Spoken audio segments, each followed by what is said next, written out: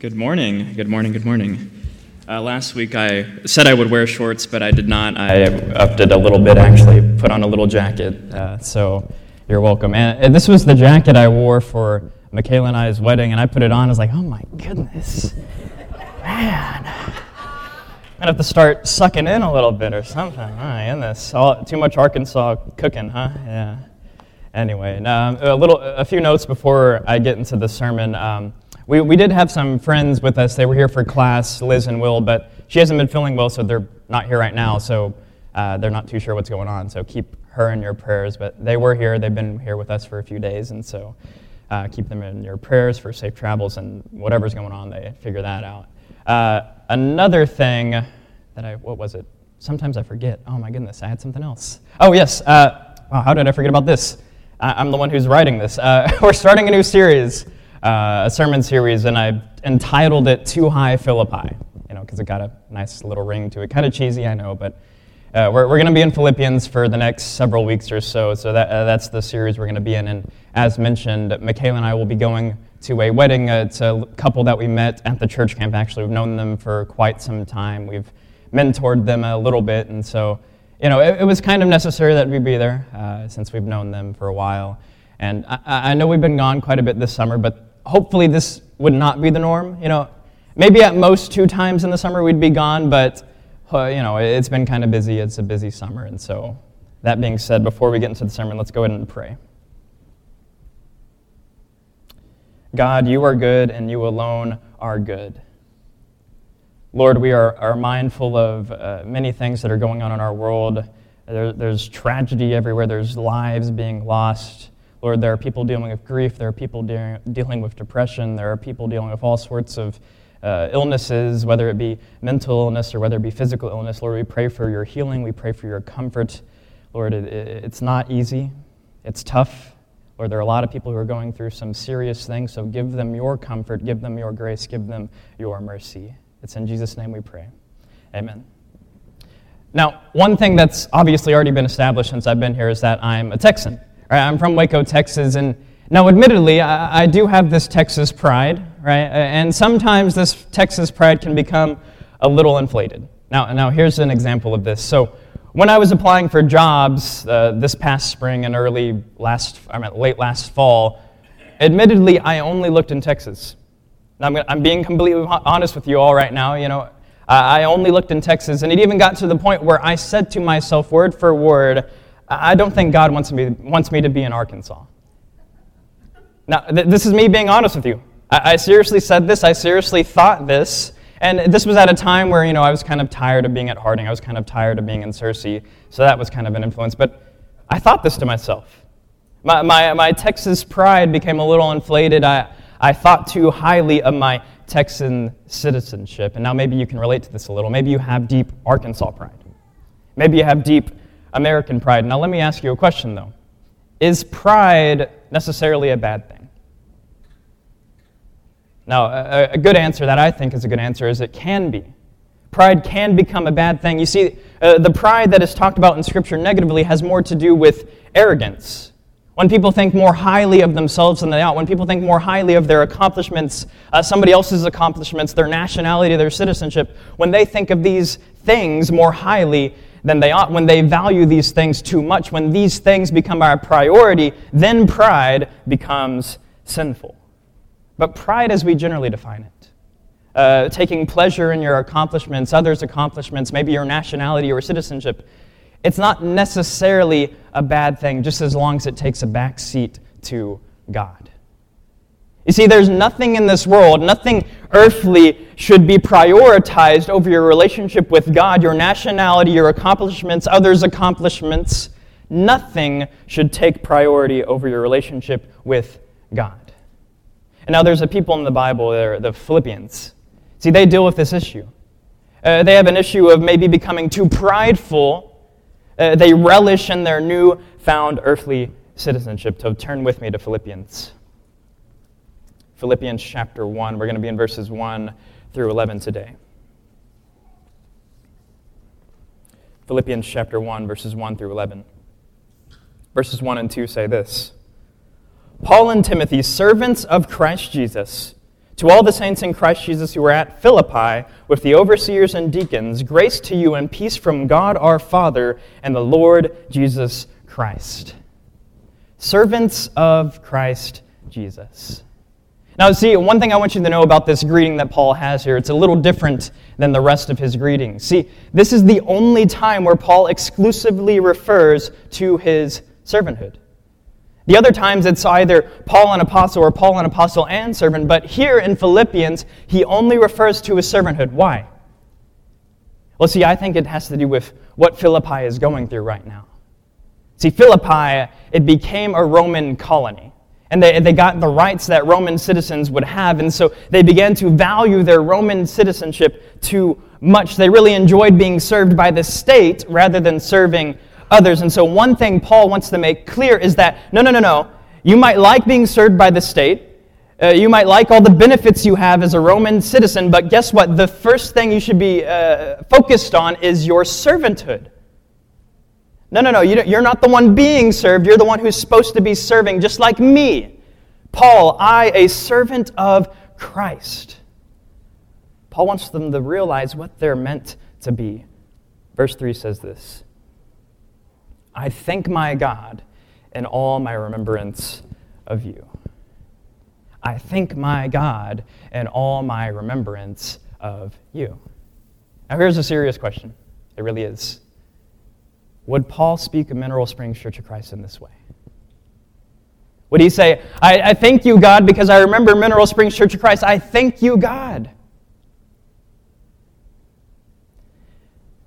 Now, I know what you may be thinking. Well, I can think of some people who don't think that. I can think of some people who don't thank God because they remember us for whatever reason.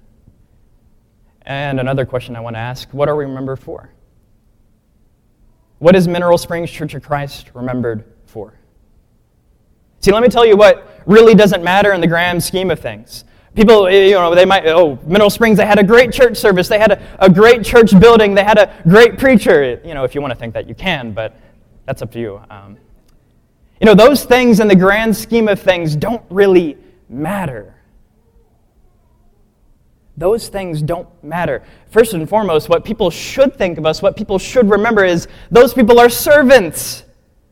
They are servants of Christ Jesus. They live like Christ. They serve like Christ. They love like Christ. They are servants of Christ Jesus. Yeah, they can remember whatever, the church building, the preacher, the church service. They can remember that. But if they do not remember that we are servants of Christ Jesus, we are doing something wrong. Speaking of which, I can't forget this. I need to read this all to you. This is a letter from the residents at the Village Apartments. It's a thank you letter. And they say, Dear Christian brothers and sisters, yesterday, as usual, that was about a week ago, or 2 weeks ago, as usual, your generous nature blessed us with our dinners and 50-pound boxes of non-perishable foods, rice, beans, milk, canned goods, etc. Your constant gifts to us remind us that Jesus' 11th commandment is still remembered by his faithful believers. This brings up the question, what would have happened in this new American Republic if the parents and teachers have reminded our children every day that Jesus gave us a new commandment, that ye love one another? Then if we have followed up with an action question, how can you show love to your brothers and sisters, your classmates, your neighbors, to strangers? The children would have invented on the spot dozens of ways to implement Christ's command. It is never too late to do good things. Thank you for your demonstrations of Christ's love for all humankind. And then it's signed by the residents. And so I bring this up to brag a little. It's kind of weird to say, I'm 22, I'm a young preacher, but I'm proud of you all.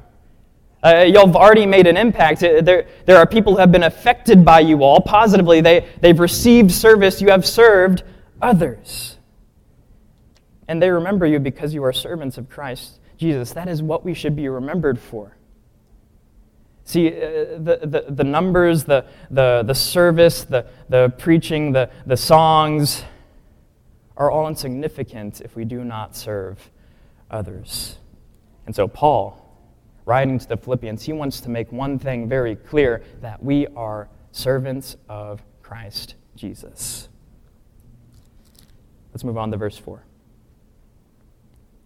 So he thanks God in all his remembrance of them, and then verse 4 says this, always in every prayer of mine for you all making my prayer with joy. Now, I'm going to brag about this too. I really have had a joy for praying for each and every one of you. I really have. I've gone through the bulletin. I've gone through the church directory, and I've been intentional about praying for you. Now, listen, as a minister, I ought to be doing that. So I need you all to hold me accountable, okay? There's not a single minister on earth who is truly being a minister if they do not pray for the congregation. It brings me joy to pray for you all, to pray that you would know Christ, to pray that you would become servants, true servants of Christ Jesus. It brings me joy to pray for you all. And so for Paul, it brings him joy to pray for them. And then in verse 5, it says this. So it brings him joy to pray for them, verse 5, because of your partnership in the gospel from the first day until now. Now, here's specifically why Paul feels joy for praying for his congregation, because of their partnership in the gospel. Now, I think we've had a great partnership so far. I've already highlighted that y'all have been serving other people, and that's good. We need to continue to do that. We need to do more of that. We've had a great partnership. Now, I also got to remind you, a partnership is a two-way street. There is no such thing as a partnership without two or more people, right? We need each other. Now, maybe a good way to think about this is to just think of a business partnership, right?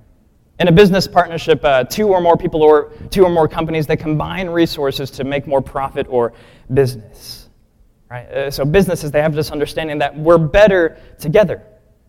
Of course, that falls apart in some ways because I don't want us to think that we should operate just like a business, obviously not. But you get the idea. We are better together. You see, together we are more effective in God's kingdom. There's a reason we're described as the body of Christ. You know, the eye cannot say to the hand, I have no need of you. The hand cannot say to the eye, I have no need of you. We are better together. We need each other. We need to be the body of Christ to be effective in God's kingdom. Verse 6. And I am sure of this, that he who began a good work in you will bring it to completion at the day of Jesus Christ. Now, hopefully you can follow me here. See, there is no good work without having first received the good news. Now, I think the good work he's referring to here in this passage in verse 6 is the partnership in the gospel. Right? Their partnership in the gospel. Now, obviously, there is no partnership in the gospel without having first received the gospel. Teachers, there is no good work without first receiving the good news. Okay? Continue on in verse 7. It is right for me to feel this way about you all because I hold you in my heart, for you are all partakers with me of grace, both in my imprisonment and in the defense and confirmation of the gospel. It is right for him to feel what way? Well, it's that assurance he just spoke of in verse 6, the assurance that he who began a good work in them will bring it to completion at the day of Jesus Christ. He has this assurance. But why does he feel this way? Why does he have this assurance? He says it in verse 7, because they partake of grace with Paul. See, church, we all have an opportunity of partaking of grace. We all have a chance to partake of grace. And you can be sure if you partake of grace that the work God began in you will be completed at the day of Jesus Christ when he returns. Key word, if you partake of grace. That good work will not be completed if you do not partake of grace. The partnership in the gospel will not happen if you do not partake of grace. Now notice something interesting about verse 7 also. I'm going to read it again. It is right for me to feel this way about you all because I hold you in my heart, for you are all partakers with me of grace. Now here it is. Both in my imprisonment and in the defense and confirmation of the gospel. In his imprisonment. Paul understands that he partakes of grace in his imprisonment. Do we have this mindset? See, Paul, no matter his situation, whether he is out there defending the gospel, whether he's out there evangelizing, whether he is not in prison, he understands that he partakes of grace. And when he is in prison, he understands that he partakes of grace. Do you have this mindset? That no matter your situation, no matter where you are, no matter how tough life may be, do you understand that you partake of grace? Verse 8. For God is my witness, how I yearn for you all with the affection of Christ Jesus. The affection of Christ Jesus. See, this affection that Paul's referring to, it's deep affection. It has to do with compassion, deep compassion, the affection of Christ Jesus. He has this for the Philippians. Do we have this for each other? This deep compassion, this deep affection, do we have this for each other? And maybe you parents obviously should feel this way for your children.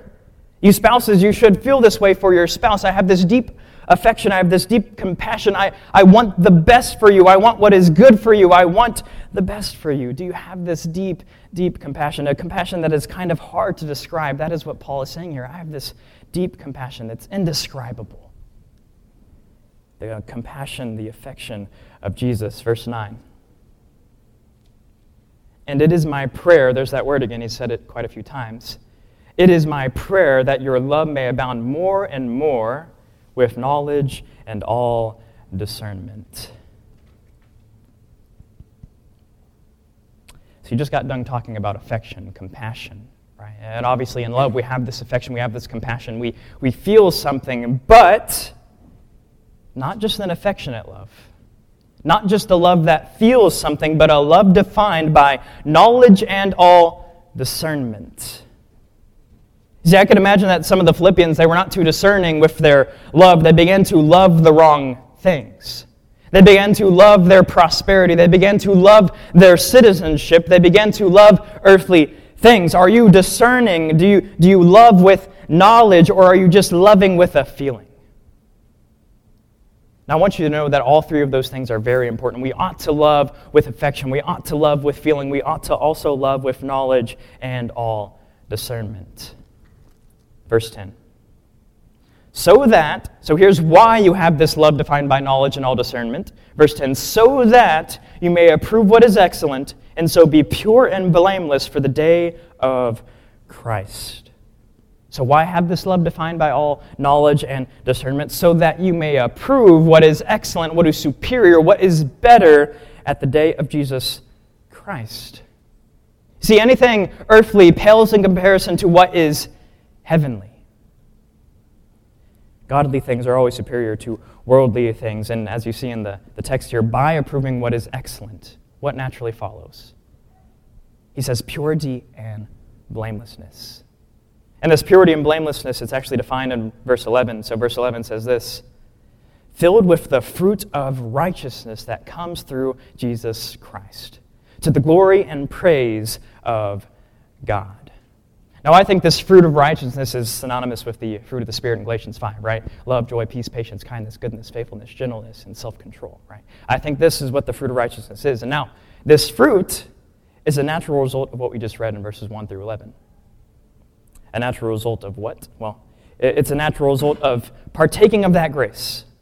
That fruit is a natural result of being a partner in the gospel. And notice something very important in verse 11 again. So it says, filled with the fruit of righteousness, love, joy, peace, patience, kindness, goodness, faithfulness, gentleness, and self-control, filled with that fruit that comes through who? Jesus Christ. The fruit of the Spirit, the fruit of righteousness, is not of your own. You do not bear this fruit on your own. You cannot boast in this fruit, because guess what? It comes through Jesus Christ, and it only comes through Him. You do not bear this fruit apart from anybody else except Jesus Christ. And so why do any of this? Why partake of grace? Why partner in the gospel? Why bear this fruit? Notice something, again, very important about verse 11. The latter half, it says, to the glory and praise of God. You bear this fruit, you partner in grace, you partner in the gospel to the glory and praise of God. 1 Corinthians 10, verse 31. So whether you eat or drink, or whatever you do, do all for the glory of God. And we know what Paul's saying there. Whatever you do in life, anything you do in life, eating, drinking, living in your everyday life should be to the glory of God. So partaking of grace, partnering in the gospel, bearing this fruit is to the glory of God. And let me leave you with this. See, there is no partaking of grace without Christ having offered it. There's no partnership in the gospel without Christ having preached it. So you can come partake of grace. You can come partner in the gospel to the glory of God.